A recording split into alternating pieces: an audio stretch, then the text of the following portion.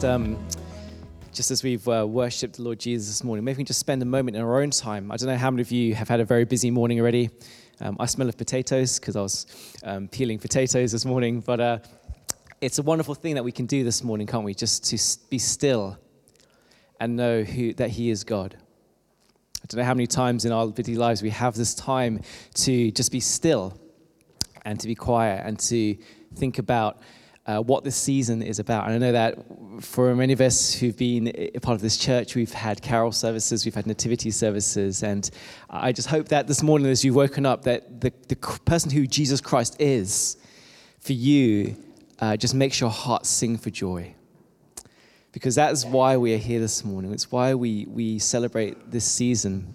It is a season of joy because Jesus Christ has come and that He lived and He will come again. And that's where our joy is found. So this morning, simply I want to share a very short message called Joy to the World. That we're celebrating joy this morning. And really there are many things to celebrate joy in, aren't there? Many of us here, I think, are with friends and family this morning. Many of us here are looking forward to a great meal. And there was a video which Anne posted on the church Facebook page probably a few weeks ago now from the Bible Project, and it talked about the word joy, and it talked about how joy is something that is used through the Bible and used through Scripture to celebrate so many things: good food, times with friends, drink, be merry. A lot of these phrases come from the Bible because joy is found in humanity. As people who live on this earth, we are people who seek after joy, don't we? How many of us here would say that you want today to be a joyful day? I don't think many of us wake up wanting kind of today to be a downtrodden, unhappy day. We seek joy in our lives every single day, whether we believe it or not, whether we recognize it or not, that very much joy is something that we pursue in our lives. Just think about what we give our attention to. Just think about the things that we give our love and affections to. Those are the things that we place our joy in.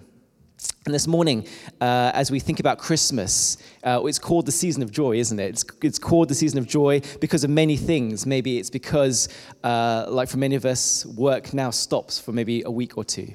And it's like, yes, finally the grind has stopped. I can sleep in until my kids jump in my bed and wake me up.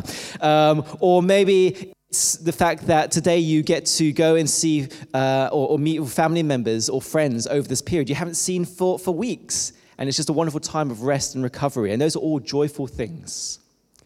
Children, how many of you have opened presents this morning? Many hands went up very quickly. And how many of you suddenly you had joy because somebody has given you a gift. Somebody has loved you and given you a gift that has just made your heart sing for joy because it's a wonderful thing to receive good gifts and to give gifts. Some of us, we're looking forward to the Christmas movie that we're going to watch later on, aren't we? Maybe it's a new Blu-ray or a DVD or whatever you've received this, and you're looking forward to catching up on the latest series of Call the Midwife or something. Looking at my wife, very... Babies at Christmas, hey? Yeah, Christmas is a season of joy. But one of the things that I've been thinking about over this season is that when we give ourselves to there's many good things of Christmas, sometimes we forget the eternal joy. Sometimes we miss the eternal joy that comes through knowing Jesus Christ. And I don't know about you, but how many of you are looking forward to January when you have to get back to work? Anybody? I remember I started work about 15 years ago now. January 5th, 2005, I started my first job. And for anybody here who's a student and looking or going to find a job in the future, never start in January. I walked into the office brimming with excitement, thinking, okay, it's the start of working life, this is going to be great. I walked in and everyone was... everyone calls it the January blues, right? Because everyone comes in and they've had a great time and suddenly they're back at the grind on the computers with RSI and everything else to look forward to. And I joined in January 2005 and it was a wonderful first day. I can't confess that I made some new friends, but it was a hard graft for the first week or so as people got into the flow of things again. So the big question really for us this morning is, There are so many joyful things to celebrate at Christmas time, aren't there? But where do we place our eternal joy in? When January comes, when this season of Christmas moves on, many of us will start looking for new joys. Maybe it's kind of the next holiday, or maybe it's the next celebration that you're looking forward to, or the next break that you have from your work. I don't know what it may be, but all of us are seeking joy in our lives. It's a fact of humanity. But this morning, I want to turn our hearts and our minds and our attention and our affections towards the one who is the joy giver, and his joy never ceases. I was watching a short clip from Charlie Brown's Christmas. And I think Charlie Brown, who's a very melancholy, I don't know if you've read the comics or whatever growing up as a kid, but he's a melancholy, never gets anything right. And in this short clip I'm going to show you in a second, he's messed up Christmas, probably again, because that's the kind of guy he is. And he's trying to discover, and he's asking the question, what is Christmas all about? So maybe just sit back for the next minute. So if we are people who are seeking joy, if we are people who spend our lives seeking joy, wouldn't you want to find something that fulfills you forever? I think in this Christmas season, just as Charlie Brown experiences in this short clip, if you get the chance, do watch it. It's quite slow going because he's quite a melancholy guy for the first kind of 20 minutes or so. But he finds out, and I just love that scene at the end where he closes his eyes, thinks about what Christmas is all about and what his friend Linus says. And it is about this one thing. The angel said to them, "Fear not. Behold, I bring to you good news of great joy that will be for all people. For unto you this day is born in the city of David a Savior, who is Christ the Lord." For us, we have to really think about, if we are people who seek after joy, we have to really think about what is competing for our joy.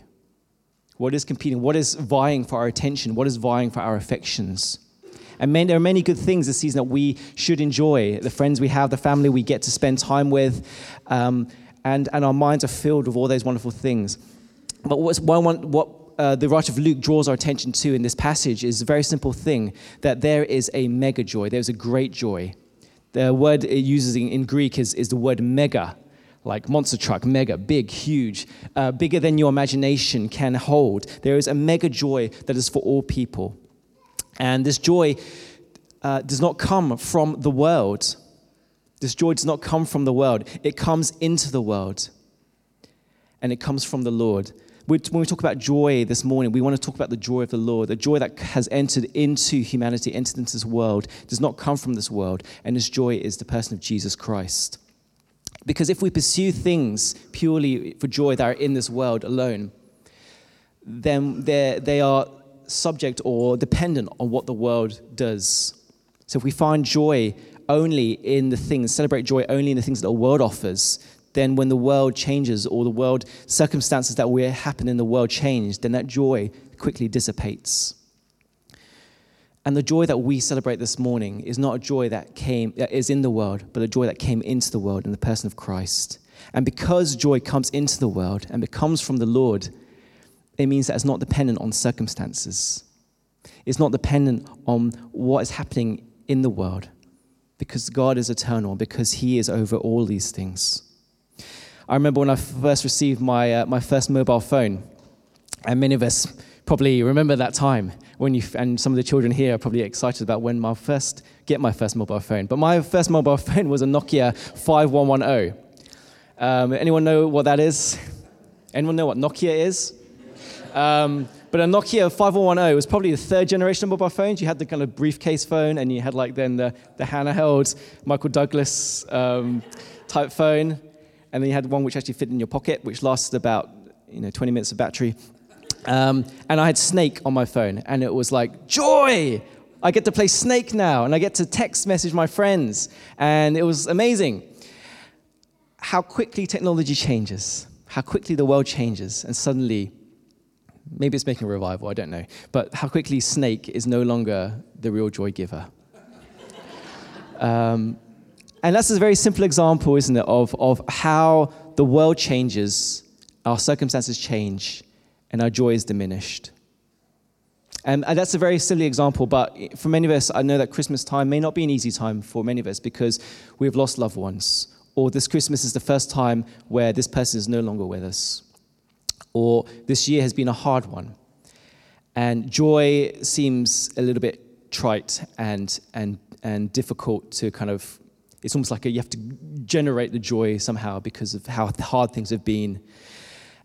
But again, Christ is over all of those things because Christ is not of the world. He came into the world. And this season of Christmas is not something that we just experience once on a day. The knowledge and the truth of who Jesus Christ is eternal, and it will last for now until eternity. So this morning, as we gather this morning, all I want to do simply is just reflect on three things. The three titles that Luke gives us in the Gospel of Luke about who Jesus is. And firstly, he is the Savior. Secondly, he is the Christ. And thirdly, he is the Lord. And as we reflect on those things, just as Charlie Brown does in that video, if we close our eyes and just allow the Holy Spirit to speak about what those three titles mean for us, that joy in which we experience in Christ doesn't end at the end of our Christmas meal or the end of today. It continues with us for 2020. It carries on for us till eternity, the knowledge and truth of who Jesus Christ is. So why don't you just join me this morning in centering again our joy in Jesus, who is the Savior, the Christ, and the Lord. So for the next just a couple of minutes, I just want to just read some scripture, just across those three headings: who the Lord is, who the Savior is, who the Christ is, who the Lord is. And would you just allow your soul, would you allow your heart again to orientate around who Jesus Christ is? Maybe it'll be helpful if you would close your eyes. It's up to you. But what I'm going to do is just read something, share a quick reflection about that verse. And then just for a moment of silence, maybe you want to pray yourself. Maybe you want to do whatever you feel you're most comfortable to do. Just in your own time. Just maybe spend this time reflecting on the good news of who Jesus is. And then I'll just close that section and move on to the next part. So let's start with thinking about who Jesus is as Savior.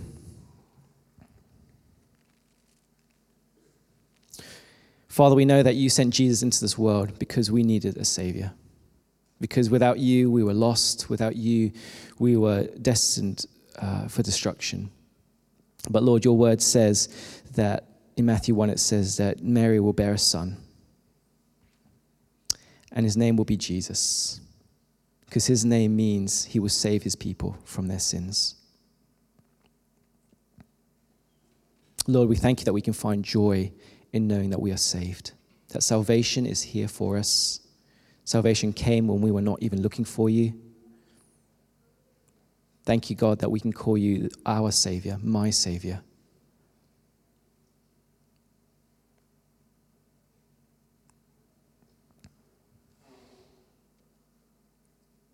In Jesus' name we pray. Amen. Maybe we can just turn our attention to what the Christ means. The Christ is the one who is for many years when I was a kid, I thought Jesus Christ was his surname. No, Jesus Christ, Edmund Chan, and wrist. But Jesus Christ is not a surname. It's a title. Just like you call the Prime Minister, or you give the President's title. Jesus Christ is the Christ, which means he is the chosen one. He is the anointed one, the one who would come and was promised through hundreds of prophecies 700 years before he was born. The Isaiah 9 says that Jesus Christ would come and he would be the Savior of the world. And all of the promises that God had for Israel and for humanity came true in the person of Christ. He is the promised one, and he came to reveal who God is. In John 17, it says this is eternal life, that everyone in this world would know God, that would know you, the only true God, and Jesus Christ, whom you have sent. And for us, I'm so aware that Christ is a word that we just use through Christmas time. But when we reflect on who the Christ was, we recognize that he revealed the very person of who God was. As a family, we were at the Barbican last Sunday, and we went to a Christmas sing-along. And it was great fun, as in everyone was wearing their kind of Christmas jumpers and flashy hats and singing along to all kinds of tunes as well as hymns. And I couldn't just help but think, in a crowd of 3,000 people or more, all singing their hearts out to Rudolph the Red-Nosed Reindeer. And then next singing, Hark the Herald Angels Sing, Glory to the Newborn King. How many people will sing as traditions this morning and reflect on Christ through tradition. But the message of Christmas is that you can know Christ. You can know God. You can be his friend. He can be your Savior. He can be your Lord. He can be the one who is closer than a brother, closer than your spouse. He is the one who comes and enters in and makes his home in your heart and in your life and rules there. And the person of Christ, for those people in Barbican, I'm sure many of them knew the Lord, but you can know God this morning through the person of Jesus Christ, that he is faithful, he is gracious, he is loving. And you can be like Peter when Jesus Christ asked him, "Who do you say I am?" Peter, who do you say I am? That's what the question that Jesus asked his friend Peter. And Peter simply said this: "You are the Christ. You are the Christ, the anointed one." And Jesus responds and says, "Peter, blessed are you, because this has not been revealed by humans, but it's been revealed by God." That to know God, to know Christ, is a revelation. Suddenly your eyes no longer see just a person or a good person or a teacher or a moral person who lived 2,000 years ago, but you see him as everything. He consumes your attention. He consumes your affections. He consumes your joy is found in the one who was sent for you and for I. And that's where we can draw our attention to this morning, to the one who revealed who God is. So, Father, I thank you for the Christ. Thank you that promise after promise, prophecy after prophecy was spoken about the Lord Jesus, and that we are experiencing, Lord God, the fulfillment of those prophecies. The fulfillment, Lord, that you came to this earth as a babe and humbled yourself and became obedient to death, even death on the cross. And now, Lord Jesus, you are exalted as the Christ, and we worship you.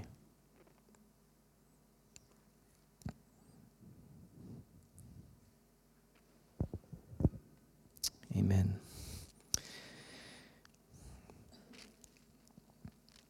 And the very last title I just want to draw our attention to this morning is the Lord. The Lord. How many of you are hopeful for 2020? How many of you were hopeful before the elections? I don't know. Maybe there is a generation, I don't know, in me, prior to kind of December, there was this kind of eeriness of discontent and uncertainty, and maybe political wheels are turning now, and a lot of our hopes are, for a lot of people, and this is affecting people's jobs and lives, and it's not a small thing, but somehow I think things have changed and shifted slightly in society. Maybe it's because Christmas is here and suddenly we just get to park everything for a couple of weeks. But, our hope and our security is not found in, thankfully, is not found in Boris Johnson or President Trump or what Kim Jong-il will do next time with his red buttons, I don't know. Sorry, not Kim Jong-il, his son. Our hope and our future and our security is not found in the authority that lies within this world. Isn't that a wonderful thing? Our hope and security is found in the assurance that Jesus Christ is the Lord. That nothing passes through this world without his authority. That nothing passes through your life or your circumstances without him as your Lord being over and covering you. I'm so reminded in the book of Hebrews, it says this: "Let us run with endurance the race set before us, looking to who? Looking to Jesus, the founder and perfecter of our faith, who for the joy that was set before him, he endured the cross, despising the shame, and now he is seated at the right hand of the throne of God." When we look at Jesus as the Lord, we remember that all authority has been given to him on heaven and on earth. He is the name that is above every single name. He is the one who's seated at the right hand of the Father with authority, with power, but also with grace for you and for me. So whatever you're facing this Christmas season, whatever you're facing in the year ahead, we can look confidently because our hope is found in the Lord, the one who has gone through heaven and earth for us, the one who has proved himself to be faithful, and the one who will come again. Christmas is a time where we look for the second coming of Christ, where he will restore all things to us. And in that we place our hope. In that we have joyful, eternal joy, knowing that he is for us and not against us. So this morning, as we spend this time, as we close now, would you just join with me in magnifying again the Savior, the one who's the Christ, and the one who is ultimately the Lord of all? Why don't we just spend some time just in closing in prayer?